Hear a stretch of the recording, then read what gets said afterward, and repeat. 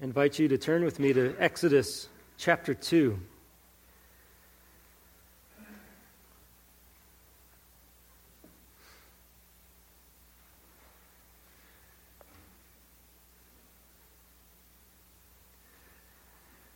Exodus chapter 2, I'll be reading the whole chapter.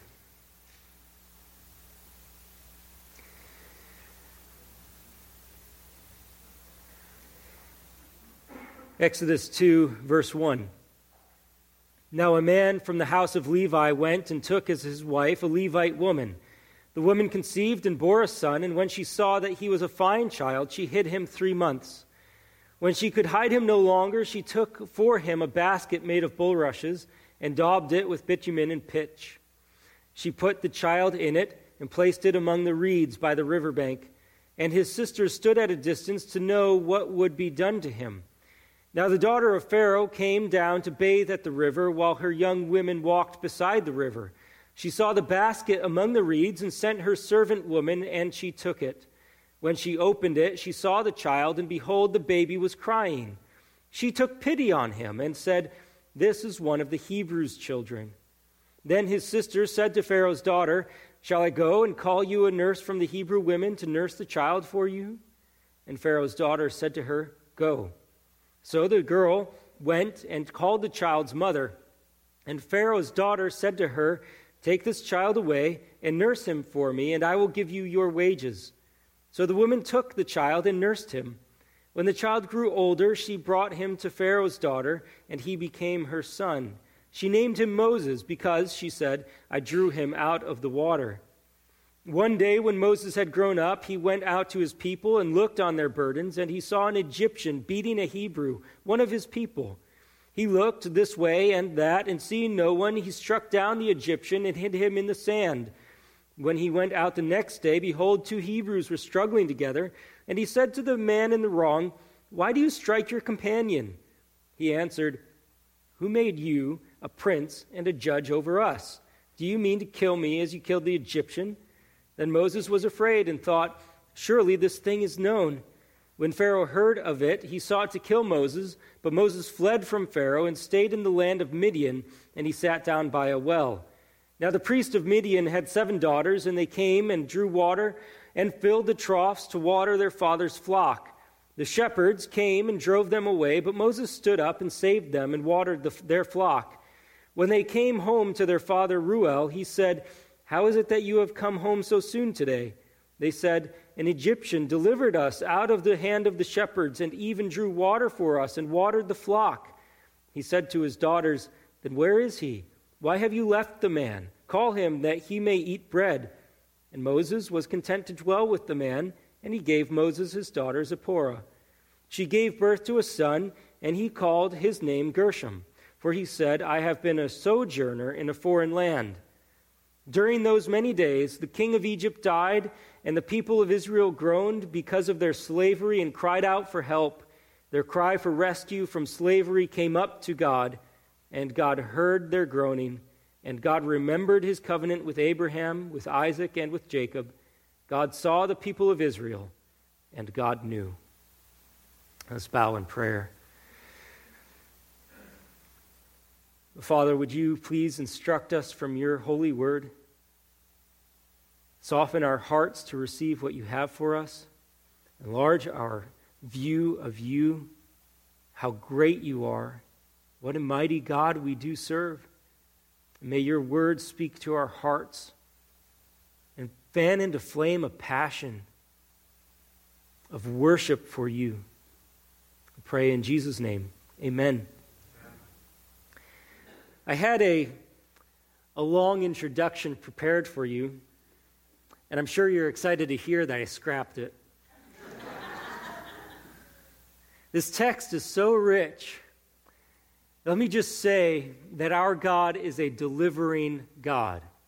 He is a God who looks on his people and works to save them. Exodus is a book about deliverance. Really, the first half of the book is all about the God who delivers his people who are in trouble. Every human being needs deliverance. not necessarily in the sense of being delivered from some sort of physical malady. But we know the Scripture teaches that every single human being, save Jesus Christ, is guilty of sin and needs salvation from our sin. We need a God who rescues us from his wrath and from eternal hell. This text is here to help remind us that we have a delivering God, a saving God. This is for everyone in the room. Do you know Christ? Do you know the salvation that he gives? No, many of you do. If you do, then this text is here to remind you that our God has always been a saving God. It's who he is. And be encouraged about the great works that God has done on your behalf as you look back at the great works he did in the history of Israel. Maybe sitting and thinking, you know Christ, you know his salvation, but you don't feel that God has come through for you in any meaningful way lately. May feel like he has saved you from eternal wrath, but you don't know his saving grace here and now. You haven't met with him recently. You haven't seen him work on your behalf.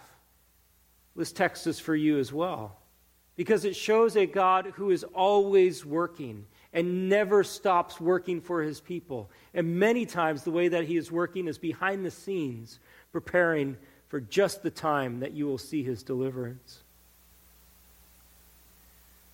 Some of you may be wondering if God would rescue you. You don't know him in a saving way. You wonder, would God do anything for me? Would he intervene in any meaningful way in my life? Would God really meet me, the God who made the universe? Would he come to intervene in my life? If that's the case, let this passage speak to you and show you a God who saves and comes to deliver his people. The situation here in Exodus chapter 2 is, of course, explained for us by Exodus chapter 1. The situation is that the people of Israel are in the land of Egypt. They prospered there. They grew into a great many people. But there was the king, Pharaoh, who looked on this great people as a threat to his power and a threat to his own people. And so he set out to really subdue the Israelites. He oppressed them with great slavery and oppression. He sought to eliminate the next generation of male Hebrew children by enlisting the Hebrew midwives to destroy any male children that were born, but the Hebrew midwives resisted. And then he sets his people to go and execute by exposure all of the Hebrew male children. He says at the end of Exodus chapter 1 verse 22 that Pharaoh commanded all his people, every son that is born to the Hebrews you shall cast into the Nile, but you shall let every daughter live. The Pharaoh has created this pogrom that looks for the annihilation of the next generation of Hebrew male children. But as we look through this text, you see that every punch that Pharaoh tries to throw, God is not far behind with a counterpunch. It's actually a little bit different analogy. In our home, we occasionally like to watch Wile E. Coyote and the Roadrunner. And if you've ever seen that cartoon, you know how it works. The coyote is always out to get the Roadrunner, is always scheming of ways to get the Roadrunner, and usually he involves some form of dynamite that he sets out in the path of the Roadrunner that is set to explode right as the bird crosses the path. Well, of course, the bird runs right past the dynamite, and the coyote goes out to find out what's wrong, and that's the precise moment that the dynamite explodes. It's a bit what happens here with Pharaoh. He tries to set up these clever schemes to eliminate the Hebrews, but it actually turns out to backfire against him. He goes to look at the dynamite, and just that moment it explodes in his face. We see God's hand all over these events, while there is a human king trying to eliminate a group of people, we see that there is a divine king who is working relentlessly to spare his people. This book of Exodus, again, is a book that presents to us God as a delivering God. And I want to present to you from this chapter 2 of Exodus just some features of the kind of deliverance that God brings about. So first, in chapter 2, we'll see that God provides a deliverer through his providence. God provides a deliverer through his providence. When God provides deliverance in Scripture, there is someone who is leading the charge. It's a personal deliverance. God's deliverance is personal, and so he provides a person to do the delivering. In this case, in the book of Egypt, it's Moses. And Moses comes to the scene during this period of time in Israel's history where there's this edict of terror from King Pharaoh and the systematic destruction of the male Hebrew infants. How often we see in world history some despotic tyrant rise up to try to eliminate a group of people with brutality. But in this case, this tyrant has chosen the wrong people to destroy. For the Israelites, they have this sickening edict that they have to live with, that any male child born to them is going to be eliminated by exposure in the Nile. That is, they're to be drowned. They have to endure this gut-wrenching policy, the destruction of the fruit of the womb, which Scripture calls a reward, but Pharaoh just sees as a nuisance and something to get rid of, and so he wants to kill babies. How often have children been looked on as an impediment to somebody's success? And in Pharaoh's case, he wants to kill them so that he can continue his reign of power. But God thwarts this edict by providing a deliverer precisely through the edict. We have this scene in chapter 2 that presents to us this married couple, a husband and a wife, a man from the house of Levi, and he takes as a wife a Levite woman. And of course, the backdrop to this command is that this edict has come out, or this union is that this edict has come out, and so the child that they have is going to have to be eliminated. But when the mother sees the child that she has conceived and now given birth to, she sees that he's a fine child. Any mother who's worth her weight gives birth to a child and sees that their child is a fine child. No real mother, no true mother takes her child in her arms and says, "Wow, that baby's ugly." They have an instant bond and love for the child. She sees he was a fine child, but this is more than just a mom having a delight in her son. The word that's used for fine is the same word that's used for good in the beginning of Genesis, when the Lord looked on his creation and saw that it was tov, good. When the mother looks at Moses, she sees that he was tov, he was good. A reminder that this child is a creation of the Lord. Doesn't mean that Moses was without sin. He was a descendant of Adam, and we'll see that he would make the Lord angry and that he would, by sin, not be allowed into the promised land.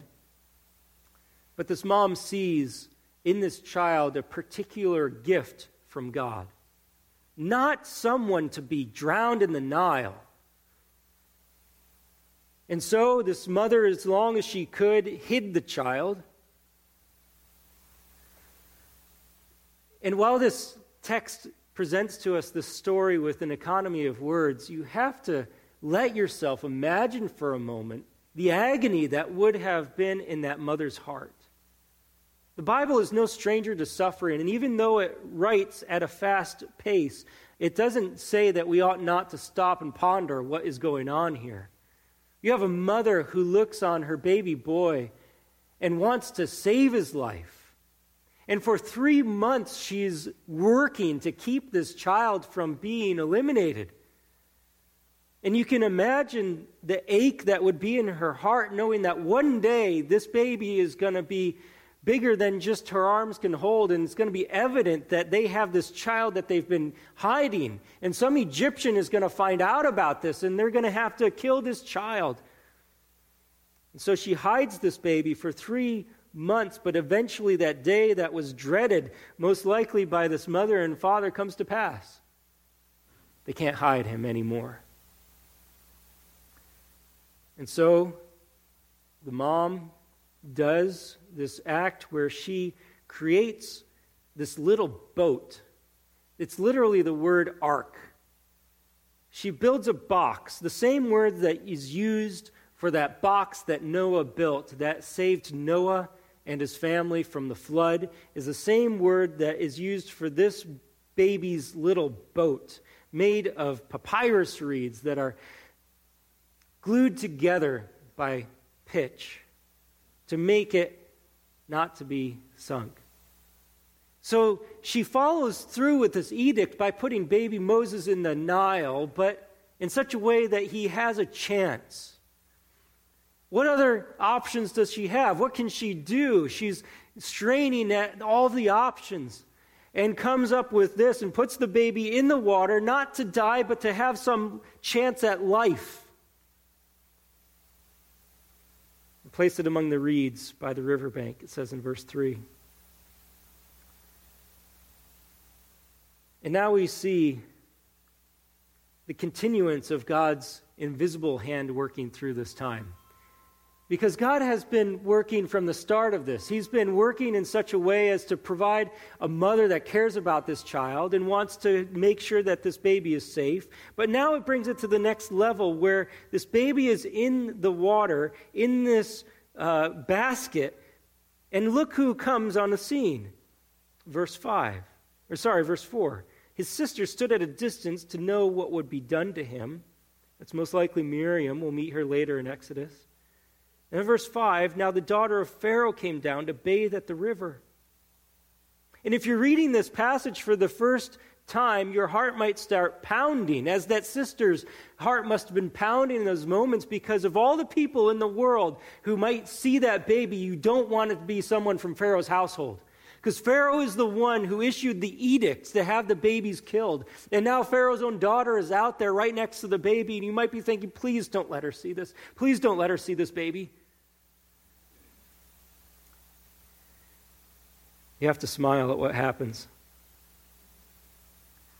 She comes down to bathe at the river, and the young women are likely walking along the bank just to protect her privacy. Some movies portray it as there's crocodiles all over the place. It's not like that at this point in the Nile. She's there to bathe, and she saw that basket. And she sent the servant woman, verse 5, and she took it.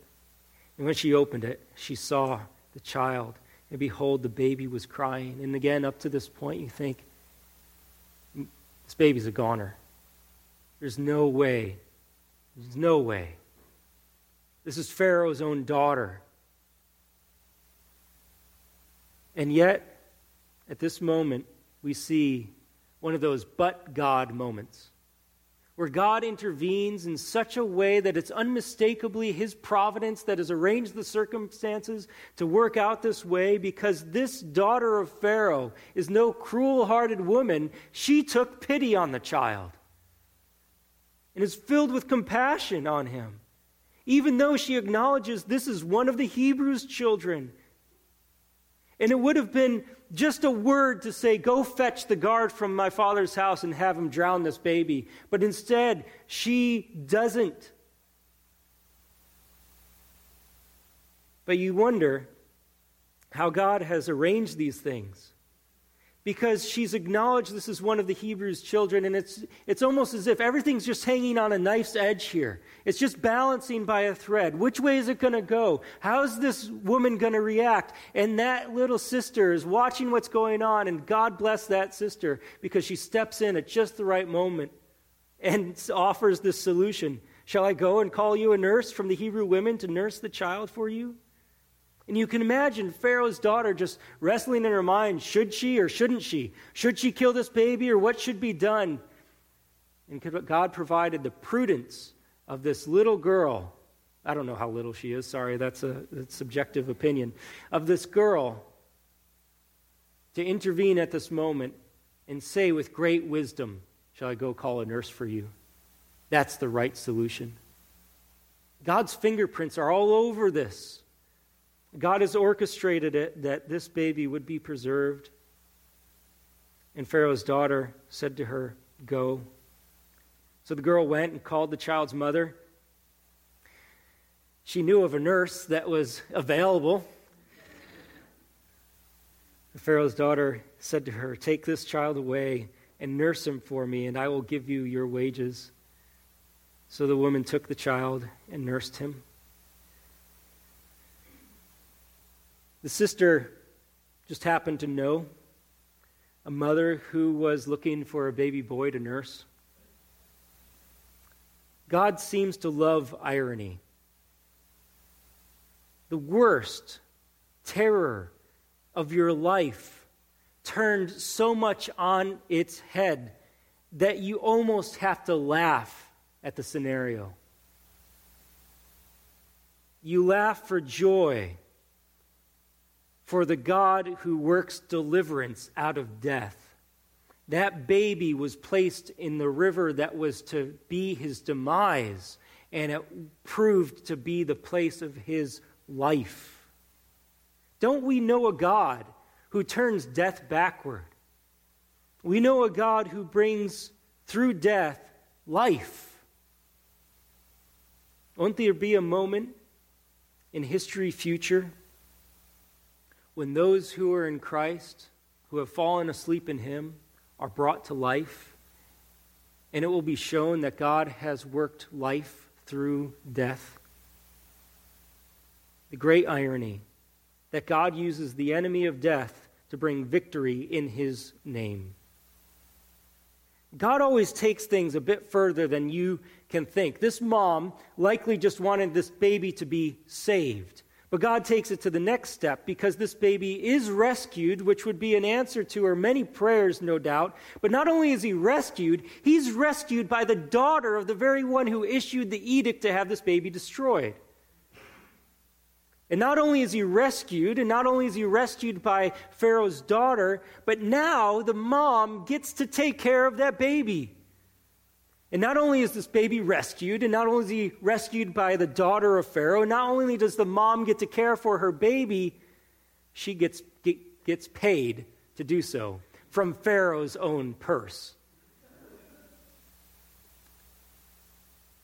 Pharaoh is very soon going to have in his household the very child that he would have had destroyed, and that child is going to grow up to be the one who delivers Israel out of the grip of Pharaoh. Do you trust God's providence? Do you trust that he's always working? He's always preparing? He's always plotting and planning and executing his plan? And through these events, God provides a deliverer. After a few years, the child is brought back to Pharaoh's daughter. Pharaoh's daughter would have gone through the formal adoption ceremony and took Moses to be her son. He's not named yet, but takes this child to be her son. And he officially becomes Pharaoh's son, or Pharaoh's daughter's son. And she names him Moses. Moses, related to the Hebrew word for pulling out, rescuing.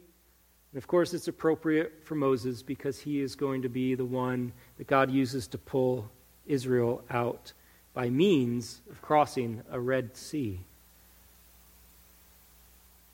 If you trace your finger over the rest of the Bible, you will see several amazing childbirths. And they're all like big, flashing, pointing fingers towards the ultimate birth of Jesus Christ, who is the ultimate deliverer, who faced a tyrannical, despotic ruler in Herod who wanted to execute him. But God, in all of that, was raising up a deliverer for his people. Now we have this God who provides a deliverer. But the kind of deliverer that he provides is a deliverer who cares about his people. And that's the second point. God provides a deliverer. God provides a deliverer who cares about his people. Someone who doesn't care about those who need deliverance won't be much of a deliverer. They'll be some sort of mercenary. In the case of Moses, he's in a unique position now because he's a Hebrew living in an Egyptian household, and he's raised, it says in Acts 7:22, that he's instructed in all the wisdom of the Egyptians, and he was mighty in his words and deeds. Moses was living the high life. He had it all at his fingertips. He got to live with the Egyptians. He was not with his Hebrew brethren. He didn't experience the oppression, the hardship, the slavery, and it would be very tempting, I would assume, for him just to remain an Egyptian. That would have been the easy path. He's grown up, it says in verse 11, when Moses had grown up, and he has everything at his disposal. He has it all. He would lack nothing being in Pharaoh's household. He has all the comforts that could possibly be his. You can imagine very easily it'd be tempting to remain an Egyptian.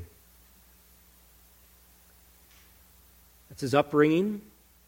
He had the riches of Egypt at his hand. He could easily, so easily, turn his back on the plight of the Israelites. But that wasn't his attitude.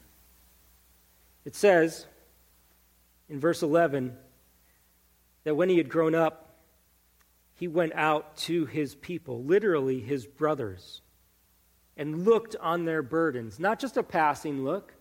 It wasn't a look where he saw him and said, I can't look anymore. I'll just go back home and ignore that. What I saw, it'd be much easier just to pretend like that never happened. He saw what was happening. He looked intently. And he saw, among their burdens, an Egyptian beating a Hebrew, one of his own people. We get some clarification about this event because we know what happens. Moses goes and intervenes by killing the Egyptian. The same word is used. It says the Egyptian was striking a Hebrew, and then Moses looked this way and that, and seeing no one, he struck the Egyptian. It was the same word, Egyptian striking a Hebrew, and then Moses struck an Egyptian. Acts chapter 7 helps us understand this. It says, when he was 40 years old, it came into his heart to visit his brothers, the children of Israel. And it tells us in Hebrews chapter 11, 23 through 26, by faith Moses, when he was born, was hidden for 3 months by his parents because they saw that the child was beautiful, and they were not afraid of the king's edict. By faith Moses, when he was grown up, refused to be called the son of Pharaoh's daughter, choosing rather to be mistreated with the people of God than to enjoy the fleeting pleasures of sin. He considered the reproach of Christ of greater wealth than the treasures of Egypt, for he was looking to the reward.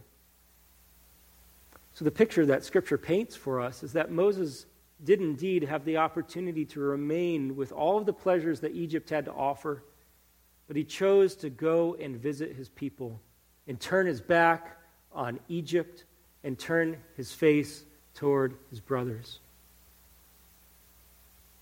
He considered reproach greater wealth than treasures of Egypt. That doesn't compute unless you see the world God's ways. You see the world God's way. He was going to experience, Moses was, by this decision that would change his life. He was going to experience the kind of reproach that Christ experienced. And in this moment, as we see this deliverer turn towards his people with care and concern for them, we have yet again another picture of our Christ. How easy would it have been for him to remain in heaven, in the glory of his Father, the worship of angels? He, after all, was perfect, and he looked on his creation who was rebelling against him, but what did he choose to do? Well, he left the glory of heaven and took on the form of a servant. And it says in 2 Corinthians 5:21 that for our sake he made him to be sin who knew no sin, so that in him we might become the righteousness of God. Christ looked with care and compassion on us, saw our plight, and was willing to come to us. So God provides a deliverer who cares. Third, God provides a deliverer who is rejected by the people that he delivers. God provides a deliverer who is rejected by the people he delivers. Verse 13, the next day after Moses had killed the Egyptian, behold, two Hebrews were struggling together. And he said to the man in the wrong, "Why do you strike your companion?" And this answer is just so quintessential of humanity. You look at somebody who might have just a little bit of authority over you, and you say, "Well, who made you king?" And that's what this guy does. Who made you a prince and a judge over us? That's a legitimate question, because if someone does come having authority, you need to know the source of their authority. And the book of Exodus is going to spend a considerable amount of time showing us that Moses had authority over the Israelites because God had given it to him. It should sound familiar to us. Who made you a prince and a judge over us? Do you mean to kill me as you killed the Egyptian? They rejected him. Moses seeks to deliver an Israelite from another Israelite, and they reject him. The best commentary on this incident, again, is from the New Testament, the book of Acts. Acts chapter 7, verses 24 to 29, has Stephen, soon to be martyred, giving a speech that is going to get him killed. And he's telling a stiff-necked people basically how they have been stiff-necked just like their ancestors. In Acts 7:24, describing Moses, he says, "And seeing one of them being wronged, he defended the oppressed man and avenged him by striking down the Egyptian. He supposed that his brothers would understand that God was giving them salvation by his hand, but they did not understand. And on the following day he appeared to them as they were quarreling and tried to reconcile them, saying, 'Men, you are brothers. Why do you wrong each other?' But the man who was wronging his neighbor thrust him aside, saying, 'Who made you a ruler and a judge over us? Do you want to kill me as you killed the Egyptian yesterday?' At this retort, Moses fled and became an exile in the land of Midian, where he became the father of 2 sons. The very deliverer that God was providing was rejected by those he went to rescue. We are not an easy people to help. We resist it. We think we got this. We think, this slavery isn't that bad. It would be worse to let somebody help us out of it. We are so resistant to help. John chapter 1, 10 and 11 says of our Christ that he was in the world, and the world was made through him, yet the world did not know him. He came to his own, and his own people did not receive him. Or Isaiah 53:3 says, he was despised and rejected by men, a man of sorrows and acquainted with grief, and as one from whom men hide their faces, he was despised, and we esteemed him not.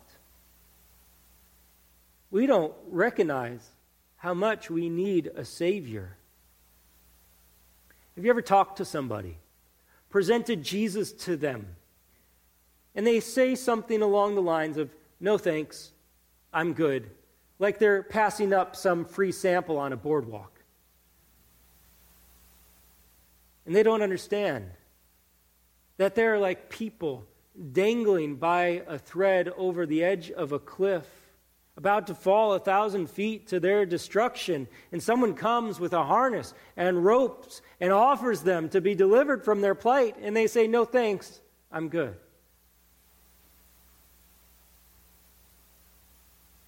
It's really all of us.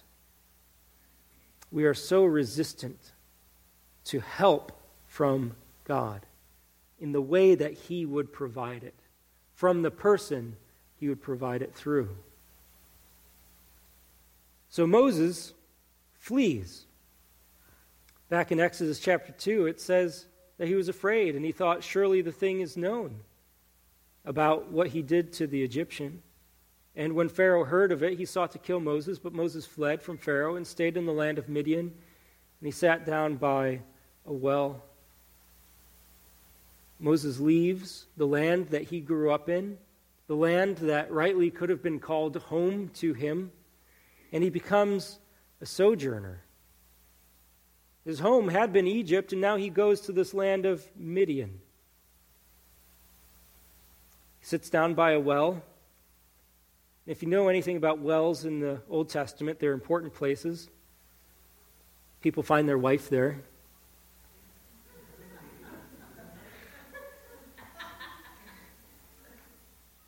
Moses is there by this well, and along come these 7 ladies who are caring for the flock of their father. And they get seemingly chased away by these shepherds. And Moses, because he is this delivering kind of guy, stood up and saved them, waters their flock. This becomes known to their father, and the father invites Moses to come and stay with him. And not only does he get a place to stay, he gets a wife out of the deal. And then he gets a son. And it says that he called his name Gershom. It's related to the Hebrew word for sojourner.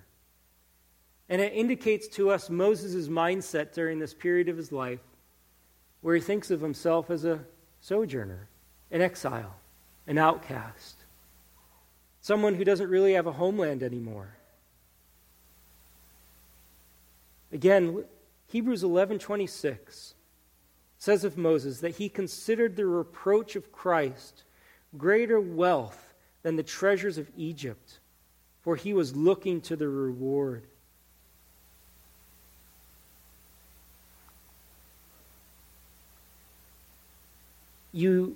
As you read the book of Exodus, you have to let these arrows point you to Christ.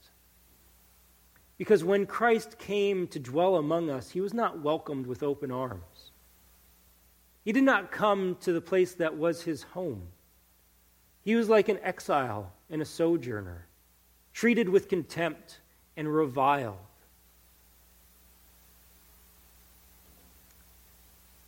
Rejected by the very people he came to rescue. But this is the kind of deliverance that God brings about.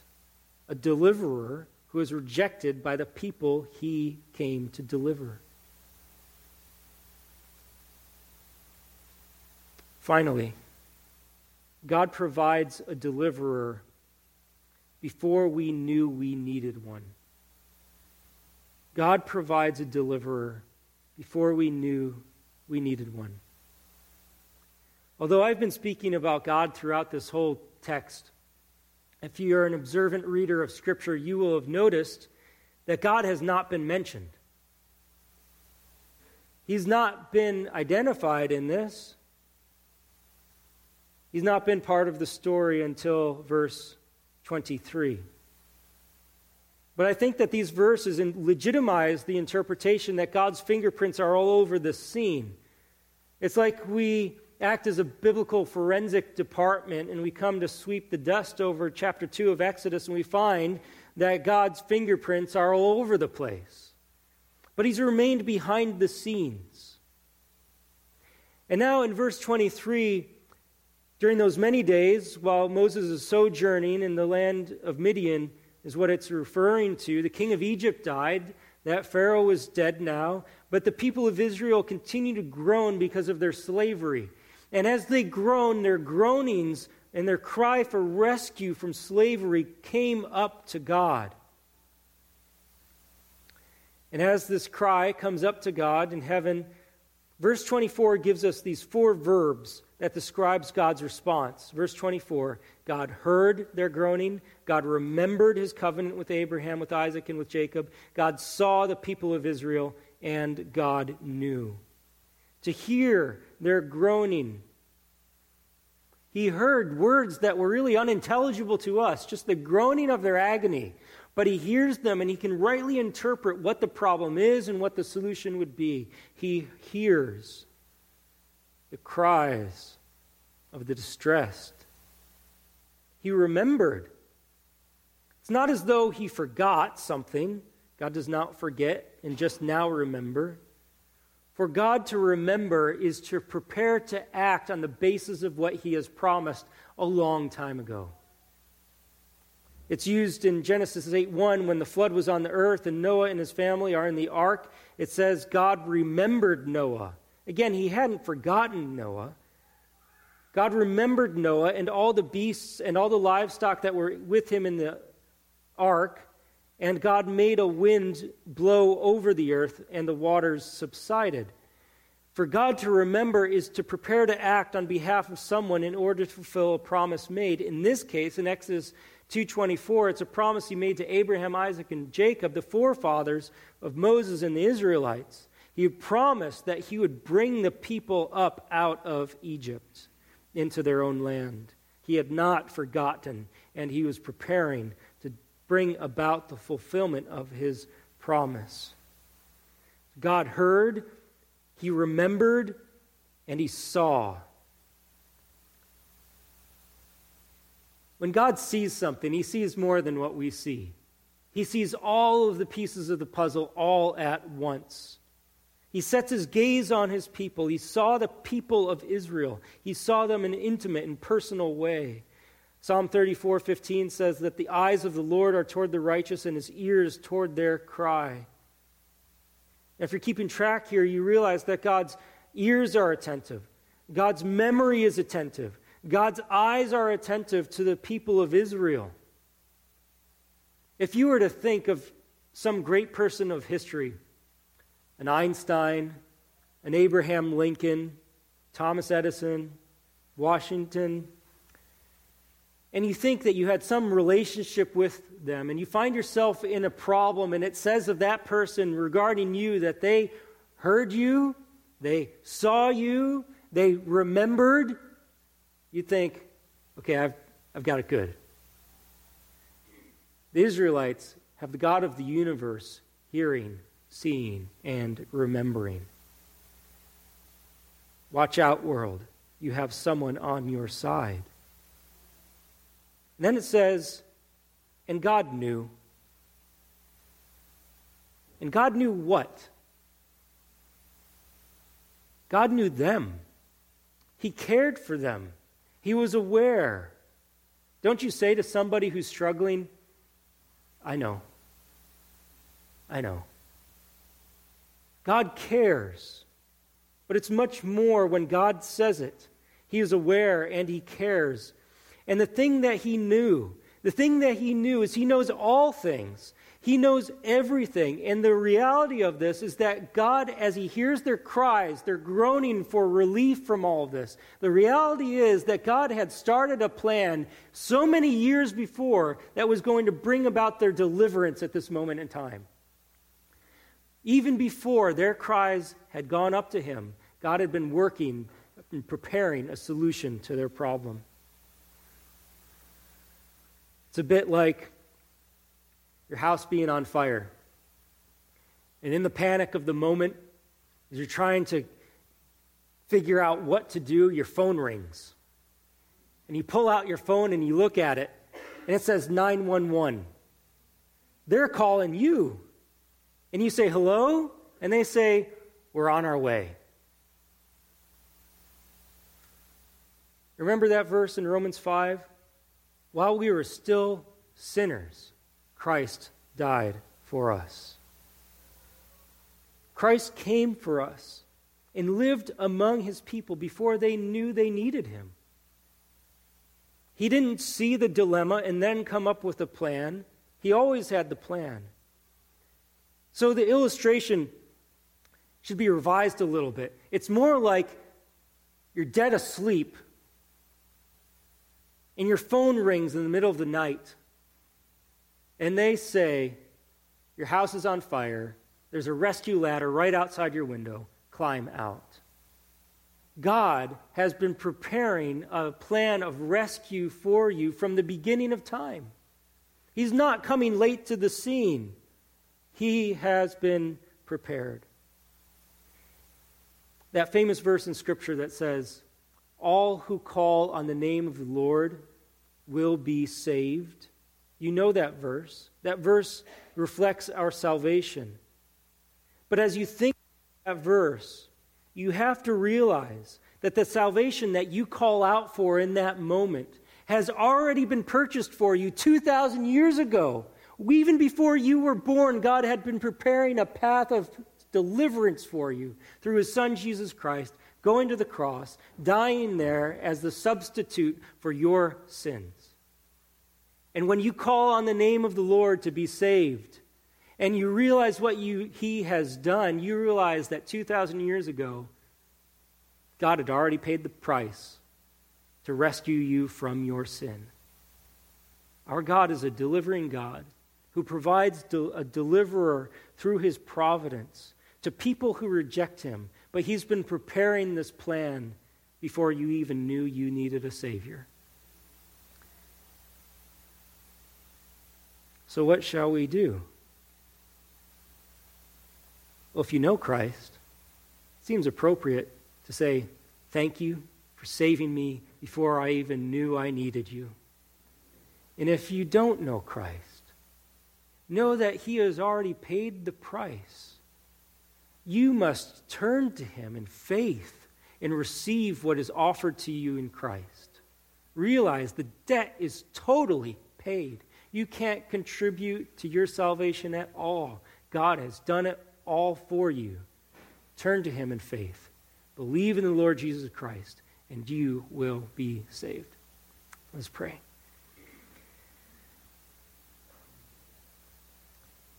Father, thank you for giving us your Son. 2,000 years have passed, which shows the excellency of your plan all the more, because we still need your salvation, and you've already done it for us. And so we praise you for that good gift. Thank you that you are a God who is attentive. You see, you know, you hear, you remember. You keep your promises. Thank you for salvation. Thank you for a deliverer. We are sorry, Father, that we have been so stubborn to receive the help that you give, but thank you for changing our hearts, waking us up to this truth. Lord, may we be ambassadors for the truth that you have given to us, to let the world know that there is a Savior that you have provided in Christ Jesus. We pray in his name. Amen.